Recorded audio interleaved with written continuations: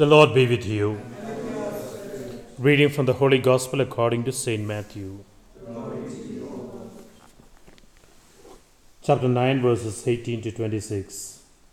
While Jesus was speaking, up came one of the officials who bowed low in front of him and said, "My daughter has just died, but come and lay your hand on her, and her life will be saved."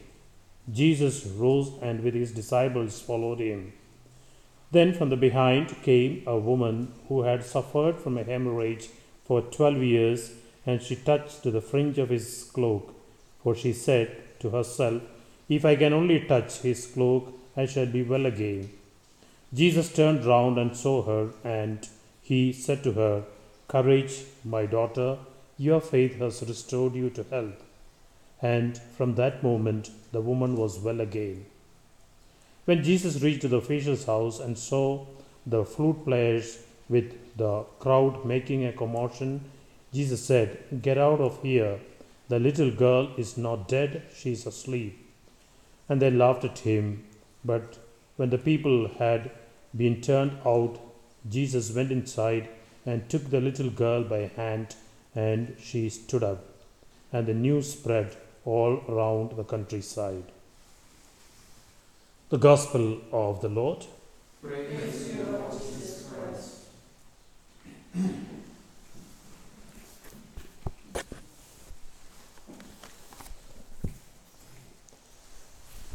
The Gospel passage that we read today is something that we read 2 Sundays before, of course, from the Gospel of Mark, chapter 5. Jairus, the synagogue official, and the touching the woman who is healed. The first reading that we heard today is the dream of Jacob. He lies down in his dreams, he sees a ladder connecting heaven and earth, and God's angels ascending, descending. Interpreting this, fathers of the church speak about what is this ladder.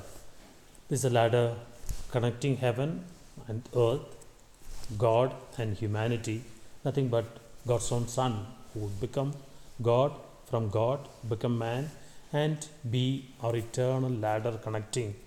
And he is, and Jesus would confirm in the first chapter of John at the call of Nathanael, verse 51, "You will see greater thing than this." When Nathanael says, "Rabbi," he says, "You will see greater things. You will see God's angels descending and ascending on the Son of Man." And here is a proof, the ladder. Who connects us to God? Who connects us? One like us, but do not sin. Who can connect us is God's own Son. The Gospel, we reflected a lot this scene that we saw. Two healing put together. Jairus' daughter, of course, Matthew reports us already dead, but the Lord moves and comes. And why he did not only say a word and healed there, he walks with the disciples, goes home and heals.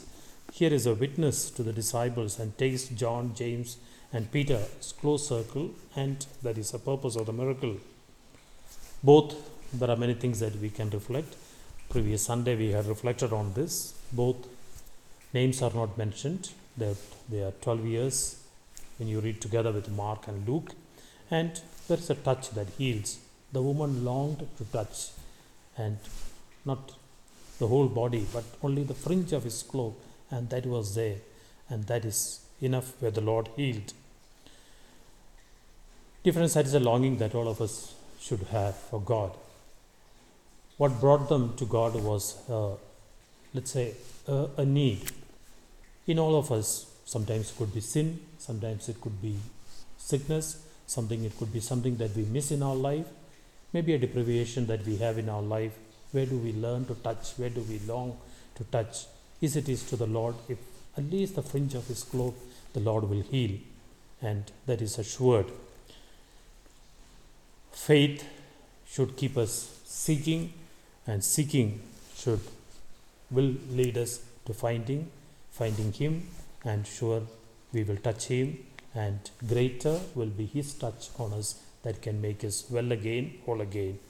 Every Eucharist that we celebrate is this experience of faith that makes us seek him and we find him on the altar and we long to touch and we physically touch him. May the Lord heal us, may the Lord touch us, and may he make us whole again. We bring all our prayers to this Holy Eucharist along with bread and wine. We give to the Lord and ask the Lord to touch, to heal, and make us whole again.